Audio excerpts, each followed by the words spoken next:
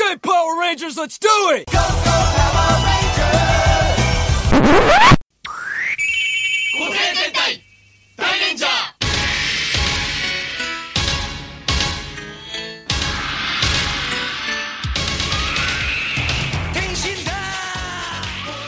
Welcome to the Super Sentai Brothers. This is episode 11 of Live and Let Die Ranger, the internet's best and only podcast dedicated to Gosei Sentai Die Ranger. Every week we watch an episode of the show and we share our thoughts with you, our listeners. My name is Matt J, and with me as always is my co-host and brother Dave. Dave, how you doing? I'm great.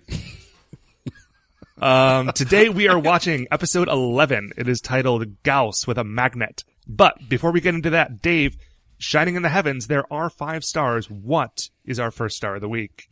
You know, Matt, my first star of the week is nothing. That's my first star, is nothing. It's Saturday as we're recording this.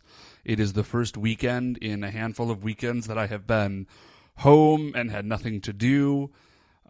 It's great. I'm really, I have been enjoying a very lazy Saturday. As of yesterday, I had been at work, at school, for 12 days straight, because I had a full week of school, and then our play was musical rather. The musical was last weekend, and then another full week of school. And so it was just 12 days in a row.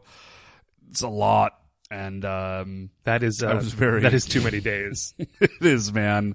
I was just by the end of it, just done, just dragging. And so I'm doing nothing aside from this. And what better way to relax? And then what better way to relax than to record Super Sentai Brothers, the internet's best and only podcast dedicated to Gosei Sentai Die Ranger. Again, we assume only. Please don't correct us if you somehow find out different. Yeah, so that's my first star, Matt, is that I am not doing anything today. It's fantastic.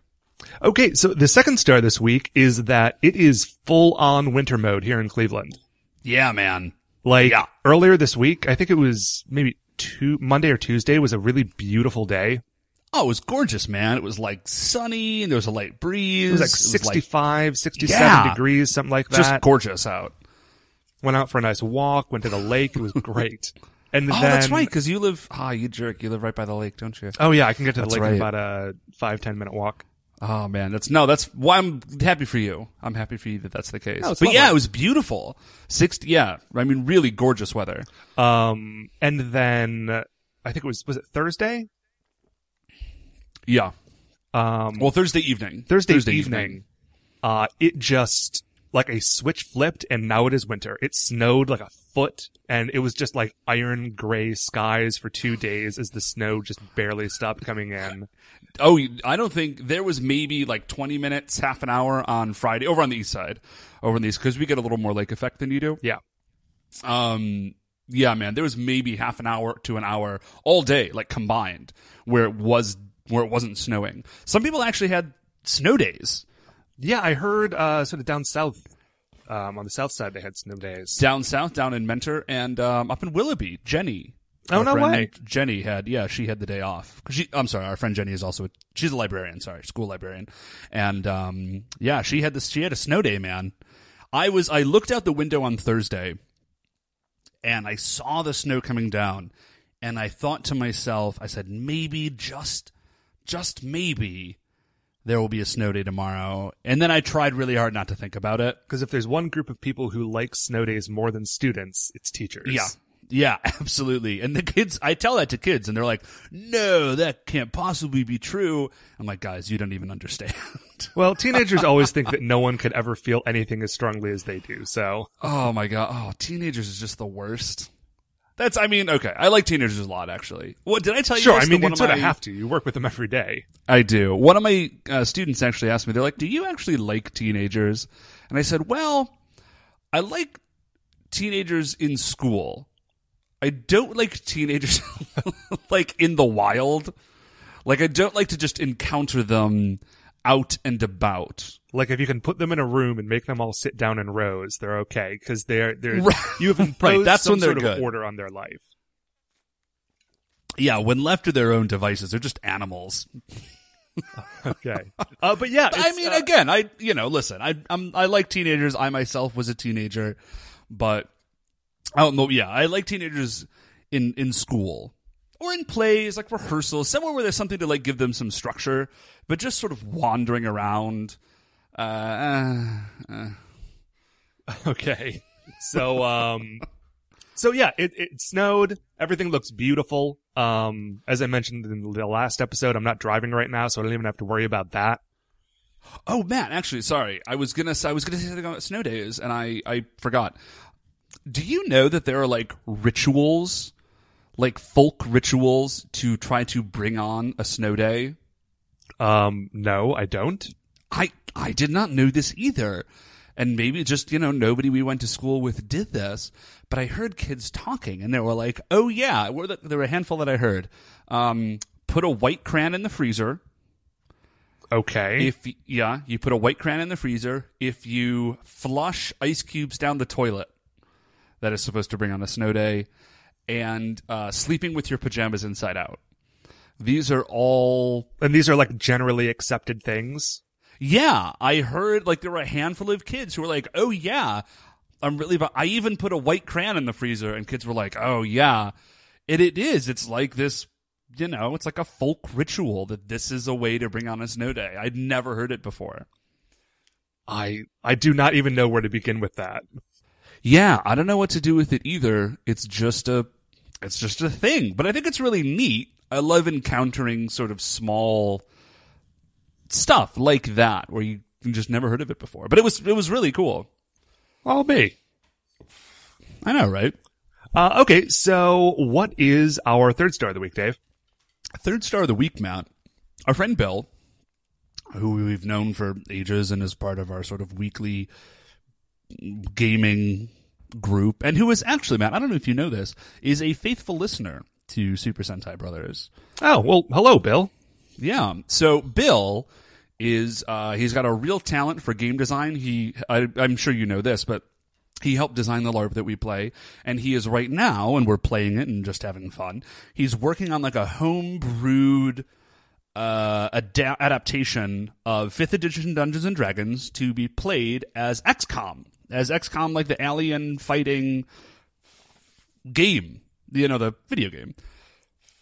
So we are playing XCOM as a tabletop RPG. I love that the Dungeon Master's Guide for 5th edition is not even out yet, and Bill is already like chopping it apart and screwing it back together with aliens.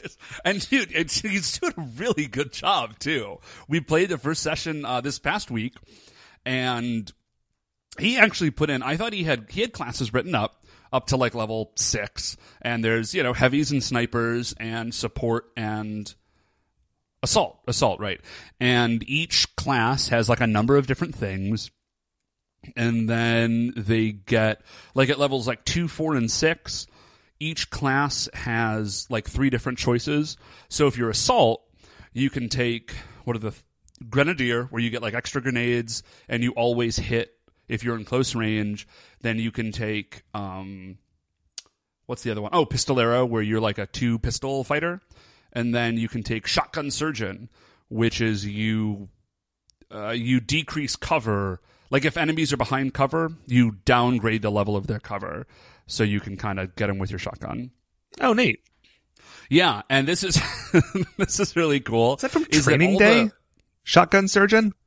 I think Denzel Washington does say, I'm a blankety blank surgeon with this shotgun, or I'm surgical with this shotgun, or it's something like that. But I don't know that it's like unique. I think that is the idea that you are like so good with a like a shotgun weapon that you are like surgical with an instrument that is not.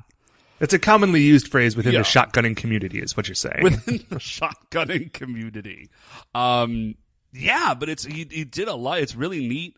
And what was I going to say about shotguns? Oh, that shotguns, I'm sorry if you have no interest in like game mechanics, I am apologizing, but I'm just sharing it with Matt and the rest of the world. But shotguns, you don't aim or you don't make an attack roll with shotguns. You just fire them, and then your enemy has to make a reflex or a dexterity save to not get hit. So it's not like a bow and arrow where you attack. It's like a spell. It's like a cone attack save versus fireball. Yeah, it's a cone attack. That's exactly what it is. And so so I'm an assault, and my first guy, he got domed in the first mission. Oh, yeah. He survived. Yeah, he survived, but he is on like the wounded list. So I had to make a new guy, and I did not realize quite how deep Bill had gotten, man. Like, he has kind of the whole game converted. Like, he's got a system for like building your base and like how many research points you get and how many manufacturing points you get. Oh, He's wow. got the tech tree all worked out. Like, it's really, I thought he had just kind of like slapped this thing together, and knowing Bill, he probably did just like slap it together in the sense that he's super, super good at it and doesn't actually take him a whole long time. Which is not to discount the effort that he's putting in, because I'm sure it's worked. Oh, but sure. It's really deep. I'm super looking forward to playing it. That's totally rad. Yeah. He has hinted, actually, that there might be psionics and mech suits in the offing, though we have not discovered them yet, since we've only played the one session. Oh, I love a good mech suit. Yeah. Actually, in XCOM, have you played the new XCOM? Dude, I didn't even play the old XCOM. Oh, man. You seriously, you can get XCOM Enemy Within pretty cheap. It's on Steam for like, I don't know, not a lot of dollars, but it's absolutely worth it. And when you get mech suits, the mech suit guys actually undergo voluntary surgery where they have their arms and legs amputated and replaced with like cyber arms and legs. And then when they go to pilot the mech suit, they just like take the arms and legs off and just load your torso into the mech suit. So it's like a giant robot suit with like a dude's head like hanging out on top. Actually, and we should move on from this star pretty shortly, but Yeah, I we do should. want to mention that is actually not entirely dissimilar to a couple of Super Sentai series. When they undergo voluntary surgery? Yeah, like, I think it's, it happens a few times where they become like cyborg people. Okay. And usually when they're doing that, cause in the Sentai, they're usually fighting either like monsters or aliens. Yeah. And so Okay. this was an alien one. It was the second year, which was Jakku, Jakq, which is Jack, Ace, King, Queen. Oh, okay. And they were all like playing card themed, and they were cyborgs. And so, like, you know, they showed up, and then somebody turned him into a cyborg, and then they had to fight aliens for a year. Cool. Jakku was bananas. I've seen the first episode. In the way that all of those old 70s ones are even more insane than the insane 90s ones that we're watching. Uh-huh. Jackie's the bomb. Anyway, okay, so that was our third star. Our fourth star is another thing that's completely over the top. Dave, have I talked to you at all about Robert Rodriguez's new wrestling promotion? You gave me like the barest of details over email, but I can already tell you that I am very interested in what you have to say. Okay, so here's the deal. It's called Lucha Underground. We are talking like the Robert Rodriguez, right? Yeah, it's the Robert Rodriguez. He is the like owner producer of the El Rey Network, which is where it's being aired, and it is beautiful. So here's how it works. It's you know, it's professional wrestling, but it's all filmed very differently than regular professional wrestling. So like when they're in the ring, it looks pretty similar, right? But Okay. then instead of going to like the back room and like, you know, talking backstage, they just cut to like a short, like pre-filmed thing that's just filmed like a movie. So like they'll go back to like the evil promotion owner's office, and it is just like a scripted drama about, you know, how he Oh, is going to man. like bring in like this ringer to destroy Blue Demon Jr., but if he fails, like 1,000 deaths may be coming for them all. Well, okay, so they're all in lucha masks, right? A lot of them are in lucha masks. Okay, but not. Like the main Dude. event was between Prince Puma, who is a new sort of character to this promotion, although he is a guy who had been bouncing around in the indies for a while. Okay. I think he was in Shikara, and then he was in PWG, which is PWG, which is Pro Wrestling Guerrilla, I think, which is out in Los Angeles. But the guy he was fighting was an ex WWE guy, who in WWE was John Morrison, and now he's Johnny Mundo or whatever. So Dude, Prince I don't Puma even- was wearing yeah. a mask. Johnny Mundo was not. So it was it went back and forth. But it is great. It is high-flying, electrifying pro wrestling, and if that is the sort of thing you like, I definitely I recommend it. love that sort of thing. And And anything produced by Robert Rodriguez is kind of gold. I was really hoping that you were telling me that when they like cut away, that what we were going to see is that like they, the wrestler is like lives in hell, and there's all sorts of like, it's Robert Rodriguez. No, they didn't Have you live in ever hell, seen- but here's the thing, is that they opened the show by talking about the history of Lucha Libre, and Dave, I don't actually know anything about the history of Lucha Libre, but according I know to very Lucha little. Underground, the history goes back to like the 6 ancient Aztec tribes who would wear like the masks of their spirit animals to fight and for like the favor of the gods and then behead each other afterwards. Matt, if that is not the actual history of Lucha Libre, I don't want to know what the history. I'm going And with so that one. Prince Puma That is is not just a guy in a jaguar mask. He is a descendant of the ancient like jaguar tribe. the Jaguar tribe. And the blood burns within man. him. Oh, dude, we might need to start a second podcast. I'm not gonna lie. Have you ever seen pictures of Robert Rodriguez's house?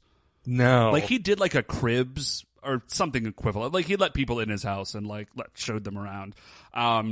He has the best house.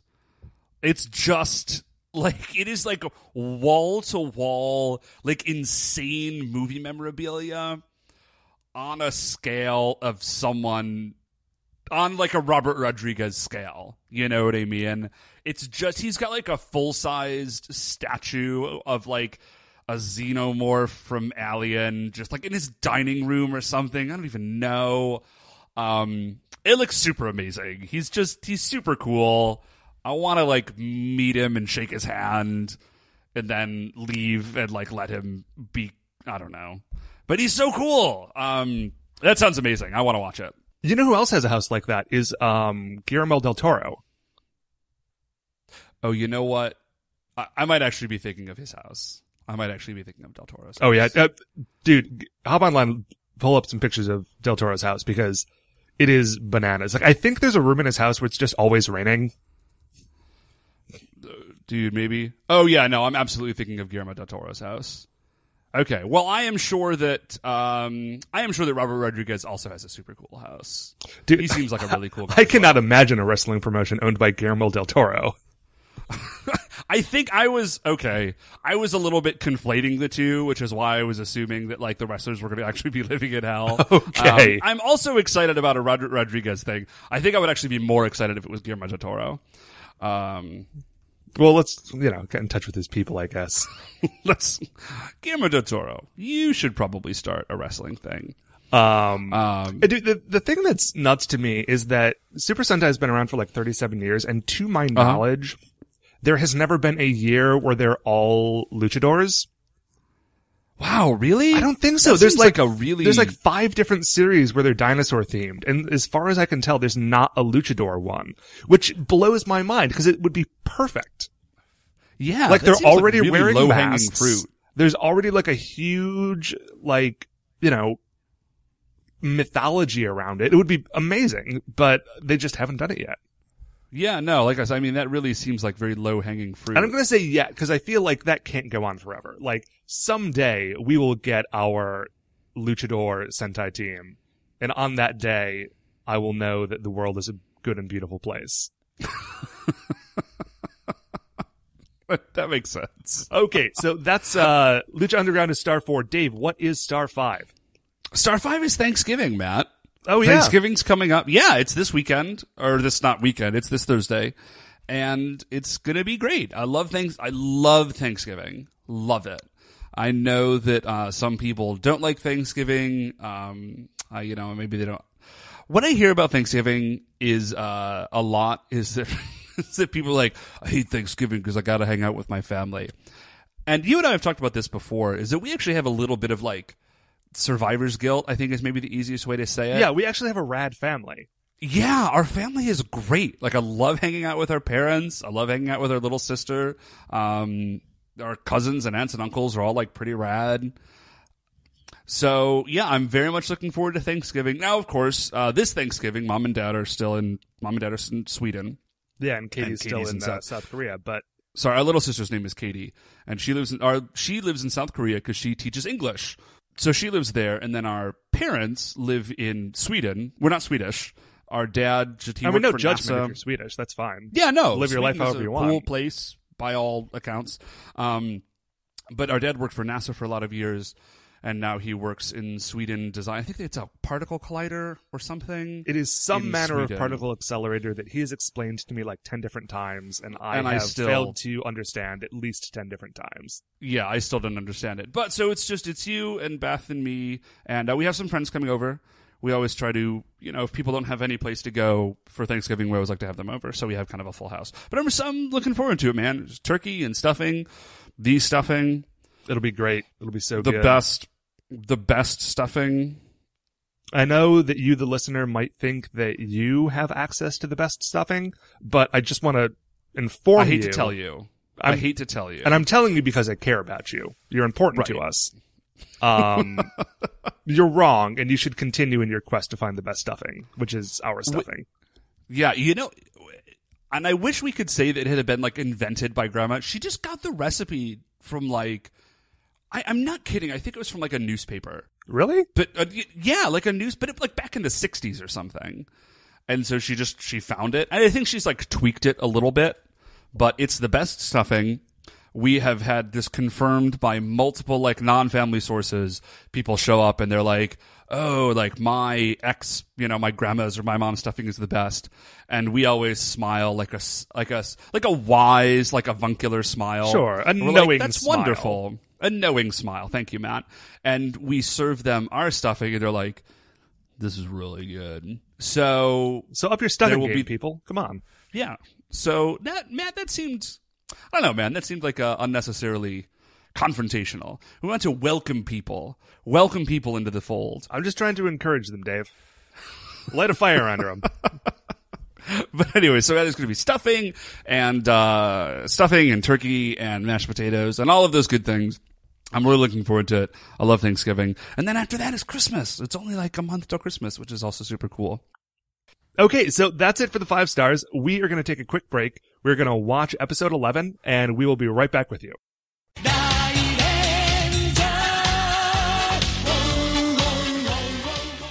Welcome back. So, we have just finished watching episode 11 of Gosei Sentai Dairanger, Gauss with a Magnet. So, Dave, do you want to hit us with a quick recap of the episode? Certainly. As the title implies, this week's villain, rather, is magnet-themed, and Shoji finds love in this Question episode. mark? Question mark? Finds love in this episode. So, magnets and Shoji finds love. And then they beat the monster, obviously. Which is it's a cool monster this week. Love and Explosions. That also sounds like a good title for a podcast. Sounds like a good title for this podcast, frankly. All right, man. So we open up Shoji. We see Shoji. This is a very Shoji-centric episode, and we see him, and he has like a sweatsuit on, and he's running, training because he's a boxer, if you recall, and so he is training, trying to get better, which I admire. Even though it seems futile, I admire that he is working hard. Okay, but here's something that's slightly less admirable. Okay. So we see Shoji running around, and he's sort of shadowboxing, and he stops because there's a guy who I guess we're meant to assume is just an acquaintance of Shoji's, who rides by on a bike. Is like, "Hey, Shoji, been seeing you, around recently, getting your jog on." And Shoji replies with, "Yeah, sometimes when I jog, good things happen." And he looks up and he sees, those like fisheye mirrors that are on corners so you can see like what's coming from either angle. Yeah. He looks up and in that he sees a young lady who is also jogging. And at this point, it becomes evident, at least to me, I don't know if you got the same thing, that he is not just out for a jog. He is out for a jog because he knows that this girl he has a crush on is also out for a jog. And Yeah, so, like, she turns the corner, he heads, like, fixes his hair and heads after her. Yeah. Ulterior motives to his jog. I mean, he's still getting fit, so, it's not all bad, but... Hey. So they so he kind of jogs into this girl and he's like, oh, hey, we've been meeting each other a lot recently. And she... What a coincidence. Right. I've been kind of stalking you. So this is totally crazy that we keep running into each other. And so I don't even know what she didn't really say anything. She just kind of looks like a little bit like down in the mouth, you know? Yeah. And Shoji, kind of out of nowhere, launches into this like motivational speech as though they're like really good friends. Like, hey, yeah, life he is goes a like 1-2 full punch. Tony Robbins. Yeah, like life is a 1-2 punch, and you gotta. Now that I know that he already kind of has a crush on this girl, his like inane babbling makes a lot more sense. Like you just, when you're talking to a girl you really like, and you just kind of lose it. That's what's happening to Shoji here. I think he's just like desperately trying to think of something to say. Or, like, hey, I know things are bad, but you've gotta, box your problems, right? So he's either desperately trying to come up with something to say, or he has already rehearsed this like a dozen times, and he's just like, it's not relevant, but this is what I got, and he just goes for it. I only know two things, monster fighting and boxing, and she probably doesn't want to hear about the monster fighting. She doesn't care about the Goma, so let's stick with boxing. So and then he leaves. Like, it just cuts away. So we don't know if there's any, there's no resolution to that conversation. It just cuts. Well, she seems interested in the boxing. Oh, that's right. And says, hey, can you tell me about boxing? And that's where it cuts. And Shoji is on cloud 9. So we cut back to the murder basement. So he's just hanging out. And Shoji is feeling great. Just really feeling good about himself. He's kind of like lounging. And he's like, guys, I recognize it must be tough to have such like a glorious stud around. I feel bad about it. I don't know why the ladies are so into me, Yeah, I can't hold it in. I can't hold it in. It oozes out. I offered to punch away your sadness, and now, for now and forever, we are in love. Yeah. So he actually calls himself Bullet Shoji. That's how he introduces himself to this girl. And every boxer has a great title. Right. And he says, Bullet Shoji can even punch away sadness. That's what he says.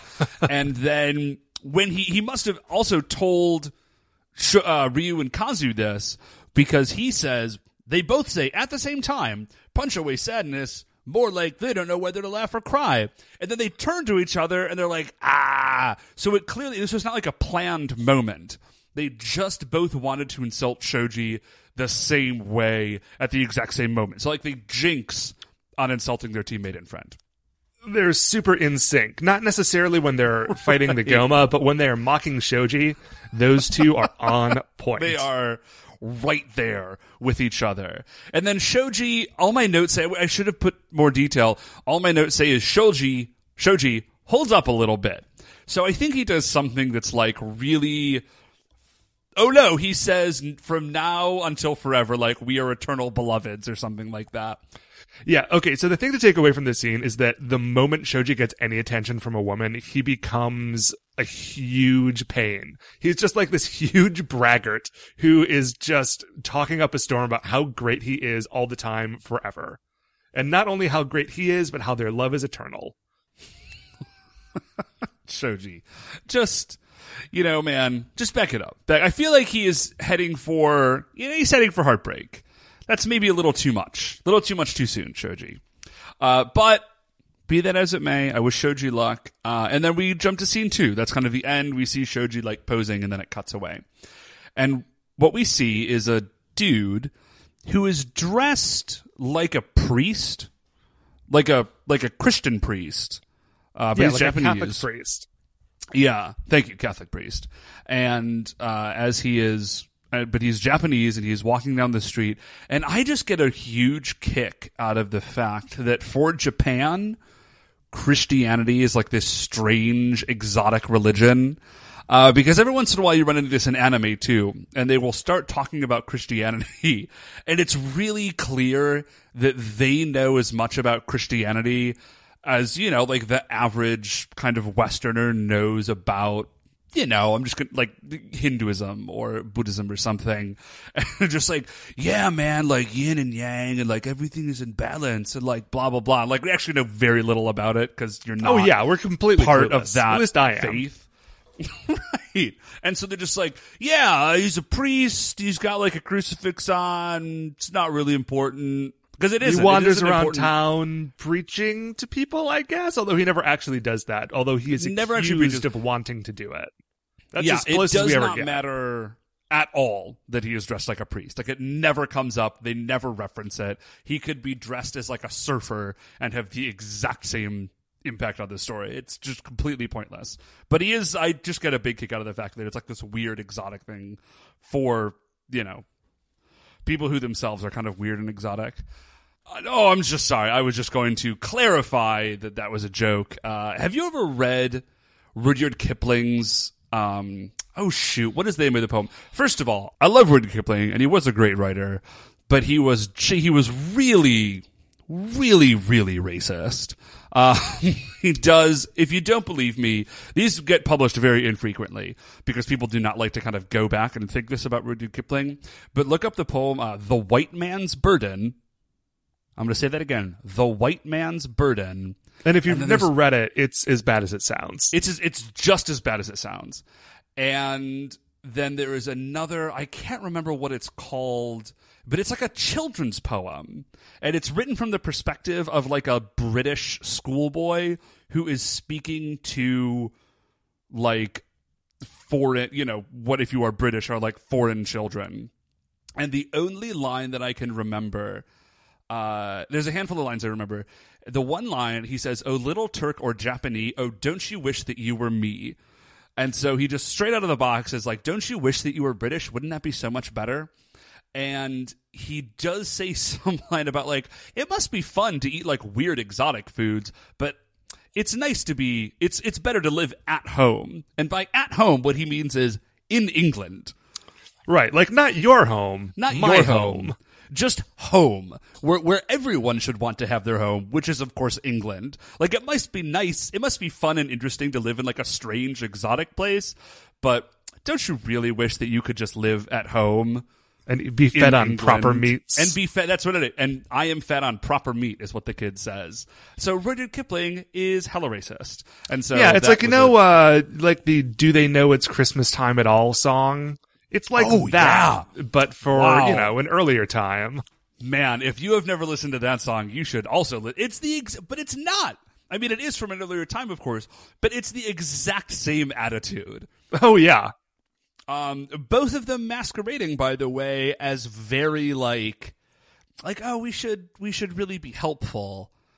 Do they even know it's Christmas? Oh, dude, I could talk about this literally all day. And so we should stop and get back to Die Ranger, because I'll gab about this for ages. So we see the monster, whose name is, I don't remember what it is in Japanese, but they call him the Magnet Priest. So I guess there is some reference to the fact that he's dressed as a priest. But really just and in the he name. does, yeah, just in the name. But he is, although he could have just been like a Japanese priest, so I don't know what's up with that. But anyways, he does do like a Pokemon style thing where he says Dagaus at the end of all of his sentences. Yeah, it's like how Snarf always ends every sentence by saying his own name. That's what the Magnet Priest does. Yeah. Oh, God, Snarf was the worst. So he's walking around and he's got this big magic wand thing, which does not match his priest outfit at all. It's like half red, half blue. It has an N on one side and an S on the other, like North and South Poles. It is his like magical magnet wand. Yeah, and he just sort of, he wanders around just saying NS, NS, NS all the time. Never actually says north or south, just says at no point NS in the over episode. and over again. Yeah, never. And so they get to this bridge, and there's a happy couple walking across the bridge. And it is not Magnet Shoji. Priest, right, it's not Shoji. But Magnet Priest sees them, and what we find out his wand can do is he can like charge things. He just kind of like pokes them with the end of the wand, and they either attract or repel each other. So he like hits the happy couple both with an N, and they're like hurled away from each other over the sides of this bridge. They catch themselves. They don't like fall off the bridge, but they are hurled away. The guy sort of goes over and is hanging off the ledge. The girl goes to save him, and then he the Magnet Priest like sticks her to a sign that's sitting on the that's right. bridge, and then he just walks away, and I don't know, they both die or something. Man, maybe. But as he is, and then it cuts, and then we see Shoji and Rin, and they are walking, like they're walking along, just like up some stairs, and Shoji is saying to Rin, like, oh, you've got to help me pick a present for whatever this girl's name is. I wrote it down. It's Natsumi. Natsumi, thank you. So he says, you gotta help me pick a present for Natsumi to, like, show her my love, and I want to, like, get, like, the perfect thing, because we're gonna be together forever. And like, so you're the only one who can help me. So I guess Shoji, like, she is literally the only, like, lady that Shoji knows. And so, but Magnet Priest thinks they're a couple, so he tags Shoji with an N, and, like, he goes to get Rin, but she's sort of, like, inadvertently, she doesn't notice, but she, like, dodges out of the way, just, like, inadvertently. And so he's like, crap. Okay, here's a weird thing about this scene, Dave, before we move on from it. And I just want to cover this. We will find out in a moment that the Magnet Priest has just come from an ice cream stand. Because that is where Shoji and Rin are on their way to. But the Magnet Priest's face is just covered in ice cream. Right. It's like grotesque. He has this mustache and it's just dripping ice cream. And I do not know, like, if that actor made a choice, like, oh yeah, this is going down. Or if the director was like, okay, hey, Magnet Priest, hey, could you come over here for a second? I got a quick note for you. Listen, I know you're eating the ice cream, but we want to make it very clear that you're eating it. So why don't you just, like, smush it all up in there? And also what's weird to me is that they walk right past, like, this strange kind of cackling priest holding, like, a bizarre magic wand and do not pay any attention to him. Yeah, I mean, at least we know that, like, Shoji has Natsumi on the brain, but Rin should be paying attention, if nothing else. Yeah, and they just walk right by this guy, pay him absolutely no attention. And so he's irritated, but he doesn't do anything at the moment. And Rin and Shoji walk up. The scene sort of shifts a little bit to this ice cream stand, which you mentioned. And he sees Natsumi, and he's like, Natsumi, blah, blah, blah. And he tries to run over to her. Unbeknownst to Shoji, she has also been hit with the N. And so he, like, as he is running towards her, she's getting launched back away from him. He eventually launches her into a wall where she gets knocked out.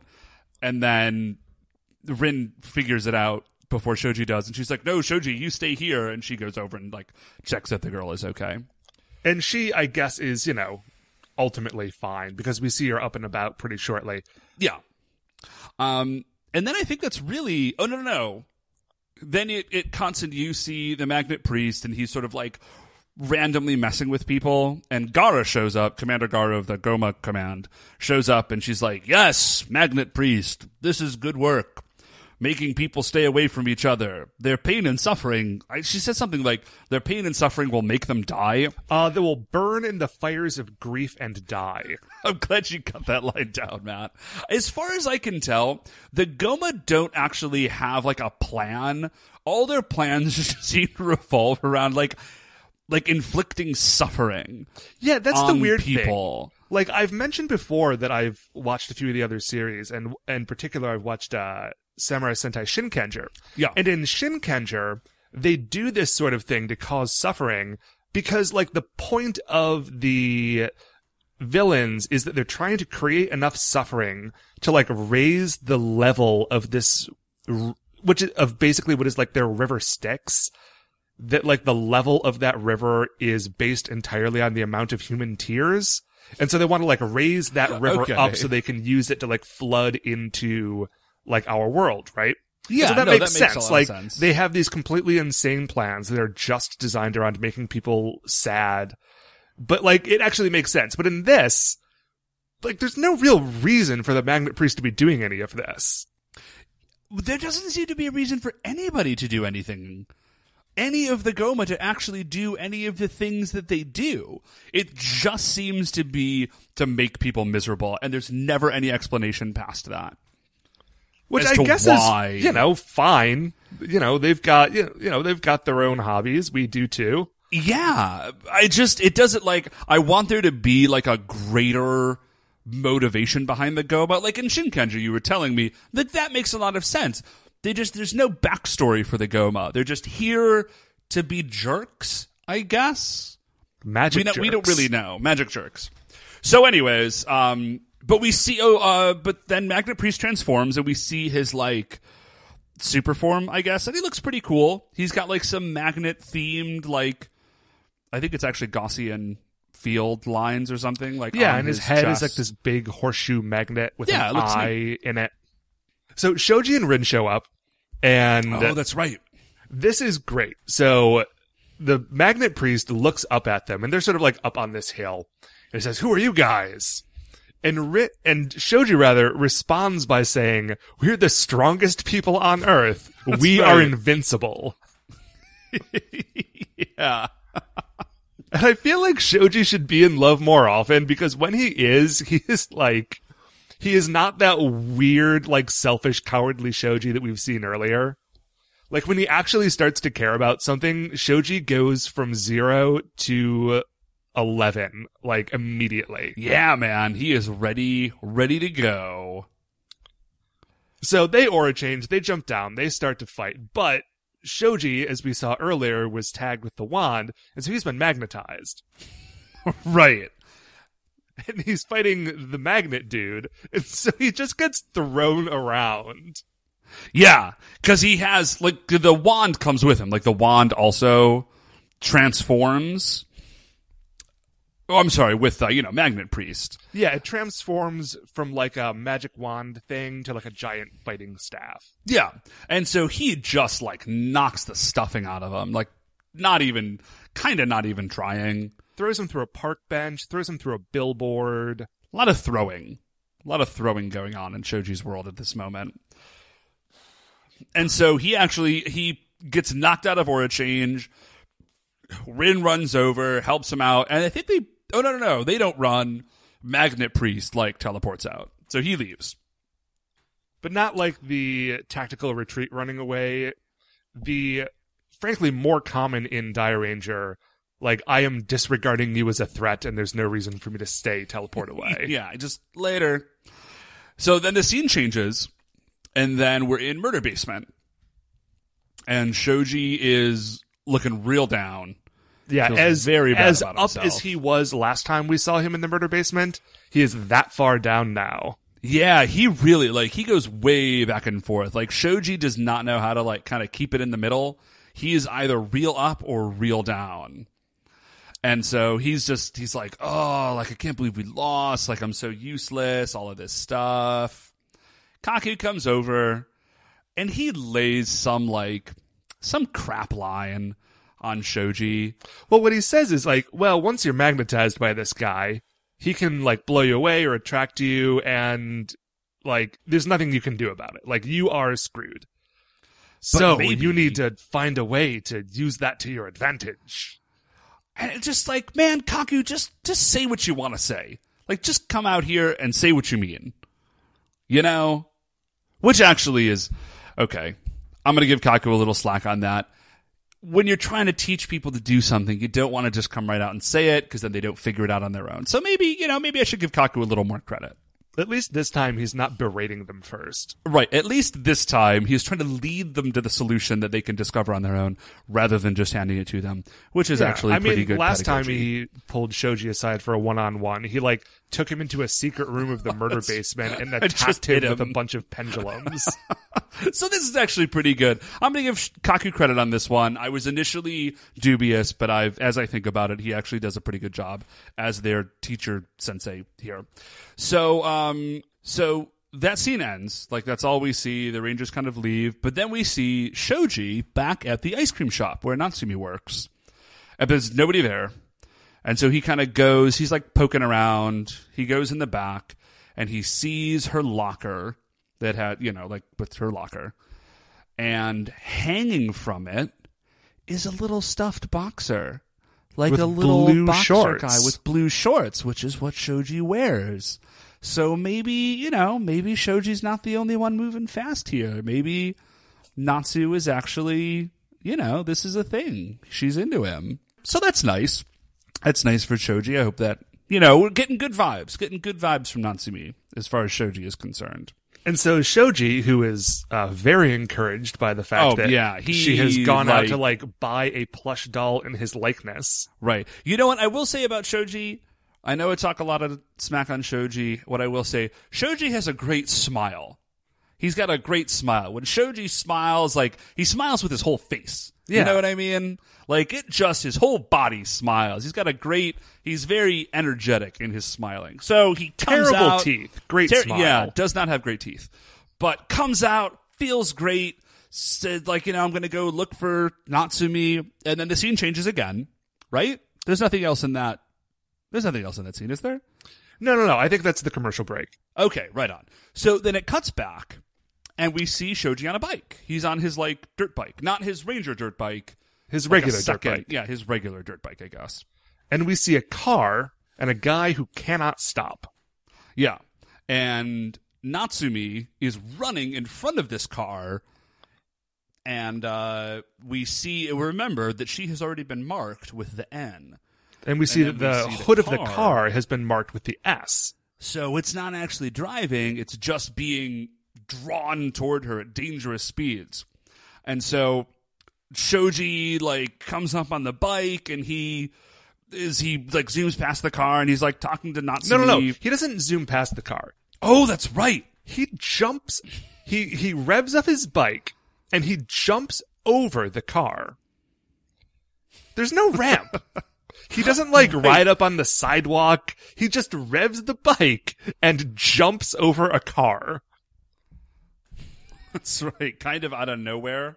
It doesn't explain how he does it, but he just launches himself over. So but now he's next to Natsumi. And then he says Natsumi, I will save you. So he's kind of figured the north-south thing out. And he looks at the S on the car and he looks at the N on Natsumi and he says, okay, here's what's going to happen. You jump to the side and I will draw the car away from here. And she's like, oh, you're crazy. And he's like, no, don't worry. I am immortal. That's right. He does say that. This is actually this is a good moment for Shoji. He really kind of hero modes this moment. Does a great job. She dives to the side, and Shoji he sort of manages to draw the car onto him, and then he drives away. He does a couple more jumps with no ramp. You know where he gets back to, Dave? And it's a place we actually haven't seen in a few episodes. Here, wait just a second, Matt. Let's give the listeners 3 seconds to guess. So, in 3 seconds, you just yell out where you think he ends up, and we'll tell you if you're right.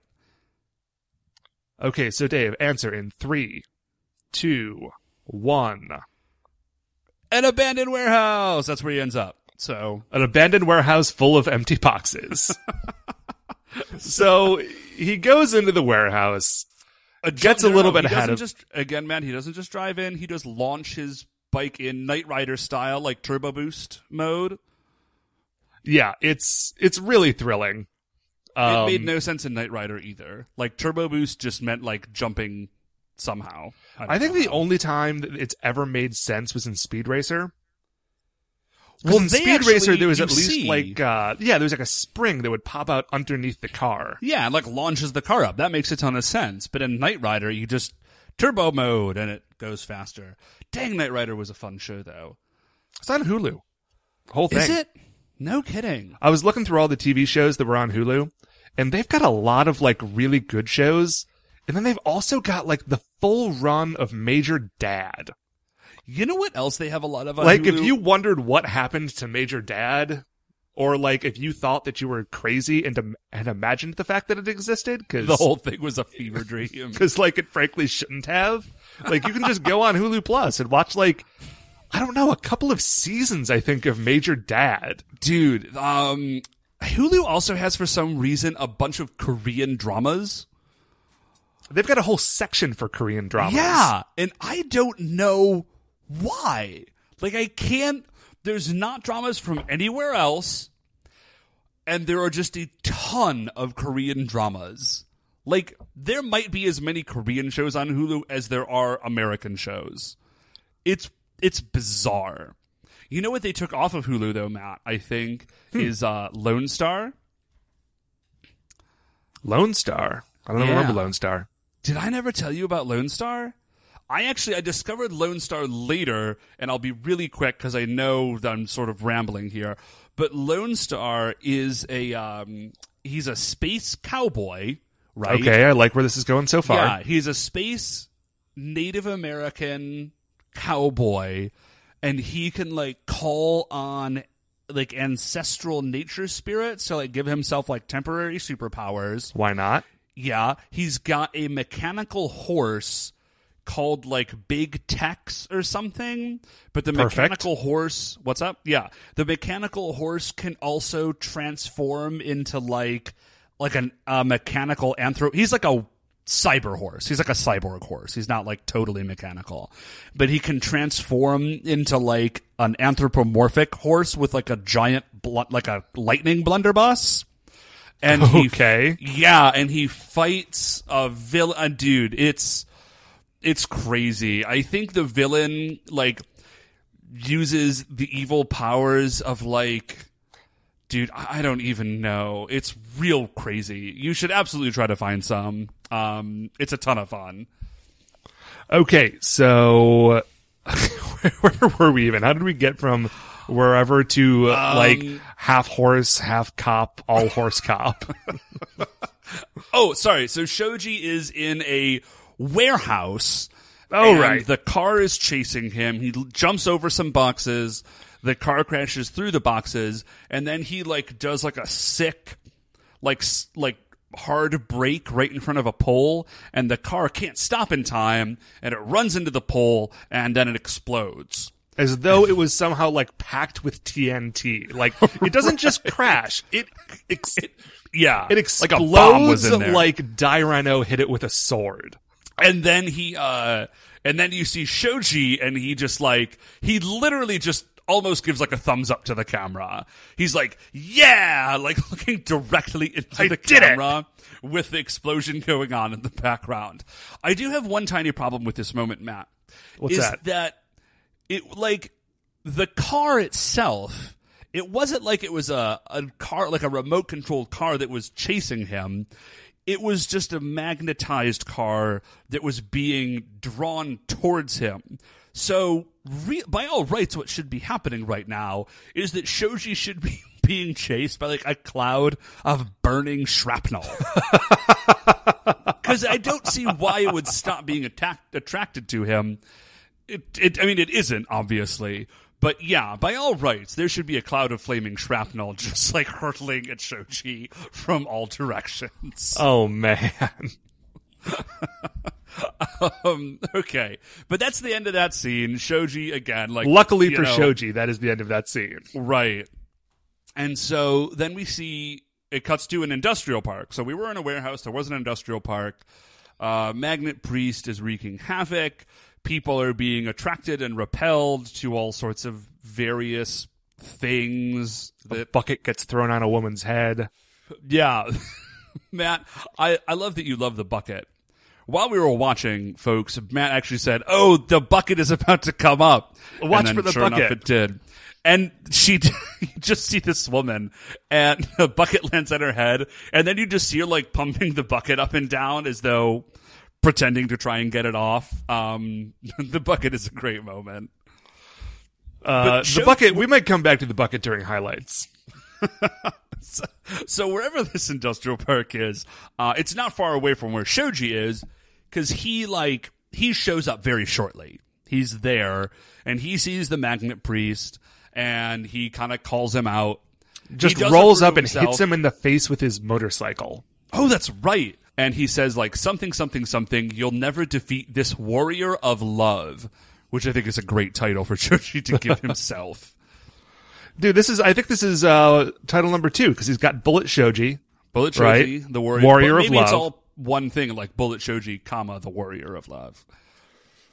It's got a nice ring to it. It actually does.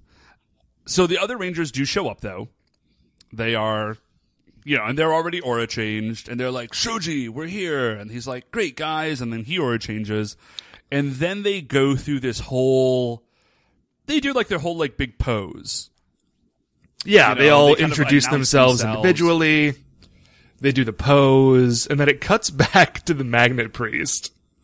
I love this moment. And he's like, I know you guys are my enemies, but that's pretty cool. Yeah, and I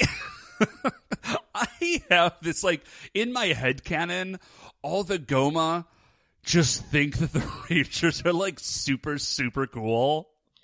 Because it comes up sort of a lot. Yeah, like this is not infrequent. They're like, we said it before, like one of the guys was like, no fair, like you guys are too cool. And this happens like, yeah, again, it happens pretty frequently.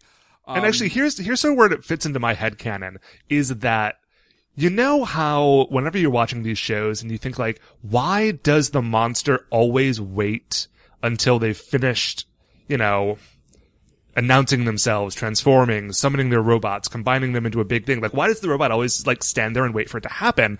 And I think in Die Ranger, the reason is that the Goma are just really excited to see it. They're like, okay, I know this is a bad idea, but I've just gotta see it happen. I've heard such cool things about it. Right, like we just can't stop. Okay. And so he's like, are those really cool guys? But then he, Magnet Priest like throws his staff at the Rangers and he marks them all with an N. Oh no. So they can't get, and then, yeah. like a bunch of idiots, they try to run back together and get repulsed, of course. Well, maybe they don't notice somehow. But yeah, they do. They absolutely get repulsed. And they're like, oh man, we can't use like the Kiryoku bomber or the Ki bomber or whatever it is. Like we can't use our special attack if because we have to can't get sort together. of all like be standing next to each other to do it. What are we gonna do? And then Shoji has a great idea. Yeah, he has like a flashback moment. He sees Kaku saying like, you have to use his power against him. And he's like, he says like the smallest of things. He's like, everybody line up. And then Kazu's like, what? Oh yeah, I get it. And then with no further prompting at all, the Rangers they line up, sort of like standing each in front of the other. They hold up their arms like they're all the first part of someone doing YMCA. Yeah. And then Shoji, and they really clearly, it seems as though they practiced this. Although that is impossible. Like, there was no conceivable way in which this would have happened. They all know exactly what to do. And they have a technique which is named. Well, no. He actually, it's not named yet. Shoji says, I call this, like... the linear Ken. The linear Ken. And so he, like, gets a running start, jumps over the top of them, and literally uses the other Rangers like a railgun. Yeah. Sort of. It's amazing. He hovers over them because they're repelling each other and uses them to launch himself at the Magnet Priest. And then there's an exposition. The narrator comes back in, and what does he call it? Linear Ken, right? Yeah. And he's like, Linear Ken is a powerful technique where like blah, blah, blah, blah, blah. And... just the way he says it, he's like, oh yeah, this is what it is. It's like, God, they literally just invented this. Like, this has never existed before right now. Nor will it ever again. Like, this is a one-time thing. Unless, well, I don't know. Maybe the Goma are super old. Maybe the original Rangers fought Magnet Priest and did this and invented the same move. I don't know, so the maybe narrator is like... that's sort of a stretch. Because that also assumes that the narrator is 6,000 years old. Well, I don't know, man. Like, he is a secret member of the team that is always standing off camera. So Shoji launches himself, fires himself, really, at Magnet Priest, lands a solid hit, and then Magnet Priest is like, what? Enlarging bomb, which I think we all saw coming. And then this is just what I have in my notes. I have an arrow pointing upwards, indicating growth.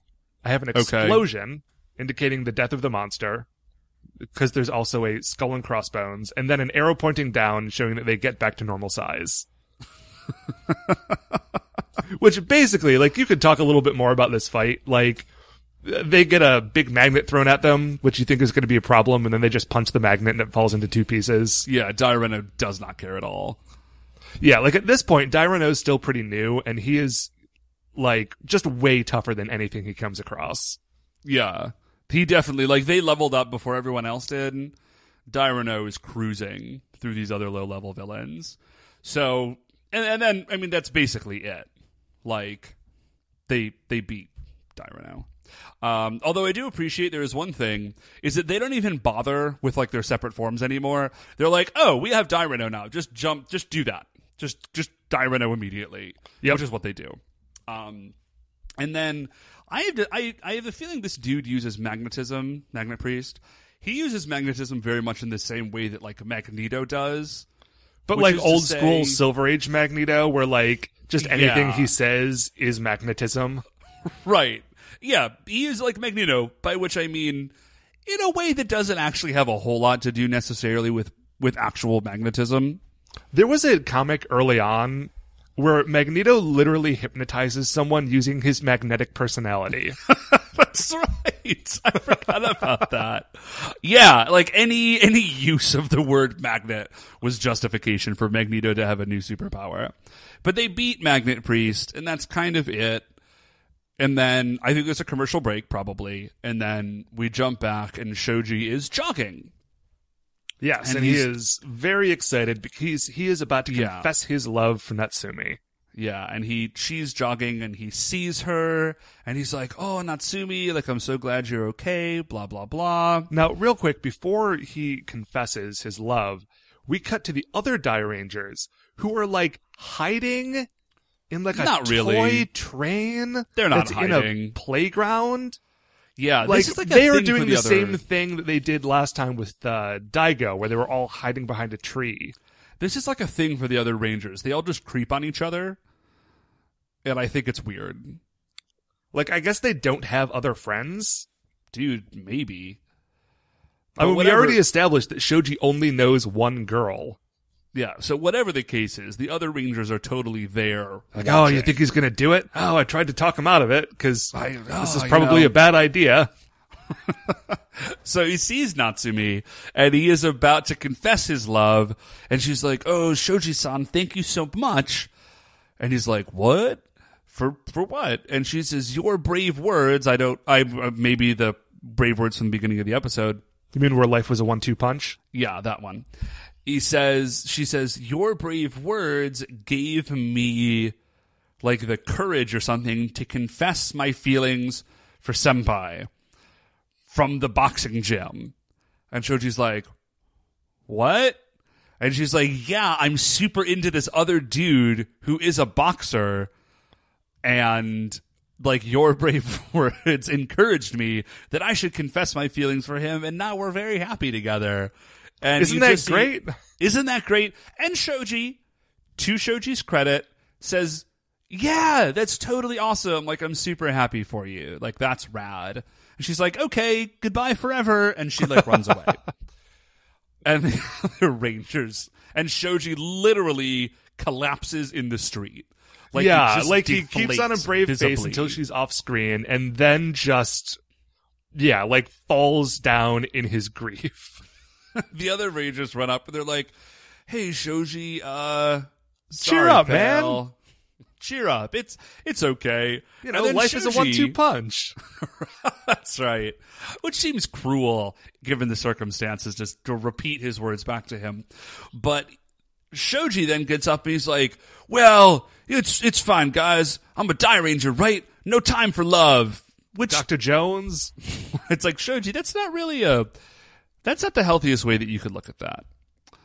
But man, he's got to get through his grief somehow, and if denial is his only trick, then that's what that's what he's got to go with. Right, you use the ammo that you got. And so he's like, I'll be fine, guys. And then he, like, runs away, and then again, as soon as he is out of eyesight of the Rangers, he immediately sort of, like, collapses again. He's like, oh, and then the narrator comes in, he's like, Shoji, a Ranger that understands the pain of lost love, something, something, something. And then Shoji is like... And then he, like, gets up and, like, cheers himself up again and punches towards the camera. And then that's it. That's it. So The Shoji end. was sort of lying, but whatever. Okay, so, Dave, what did you think about the episode? What are the highlights? Man, it was a pretty good episode. I thought it was fun, and the villain was pretty neat. I think my favorite thing about the episode is Magnet Priest, that he's a priest, like for no reason at all. I got just a kick out of it. It was just weird. It is a little weird. And also, it goes back to our old question of, like, how is he a Catholic priest if he's been, like, magically hibernating for 6,000 years? Yeah, man, I don't know. I also liked Warrior of Love. That was a great moment. Bullet Shoji, the Warrior of Love. Bullet Shoji, the Warrior of Love. That was another really solid moment on my end. How about you, man? High points? High points for me was I loved the linear Ken, like, Gauss rifle attack. Oh, yeah. That was one thing I use that. That remembered was from fantastic. last time I watched through this series. And then the other highlight is Buckethead. Seriously, people, watch this episode. Check out for Buckethead. You're gonna love it. Good stuff. Low all right, points. man. I think that's kind of all we got, right? Okay, well, that's going to do it for another episode of Live and Let Die Ranger. Before we finish up, I just want to remind you, as always, that you can email the show at supersentaibrothers@gmail.com. If you want to get updates on future episodes or just talk to us or whatever, we are on Twitter at Super Sentai Bros. If you like the show, please remember that shining in the iTunes review section, there are 5 stars, and we want them. We want all of them. We want as many stars as we can get.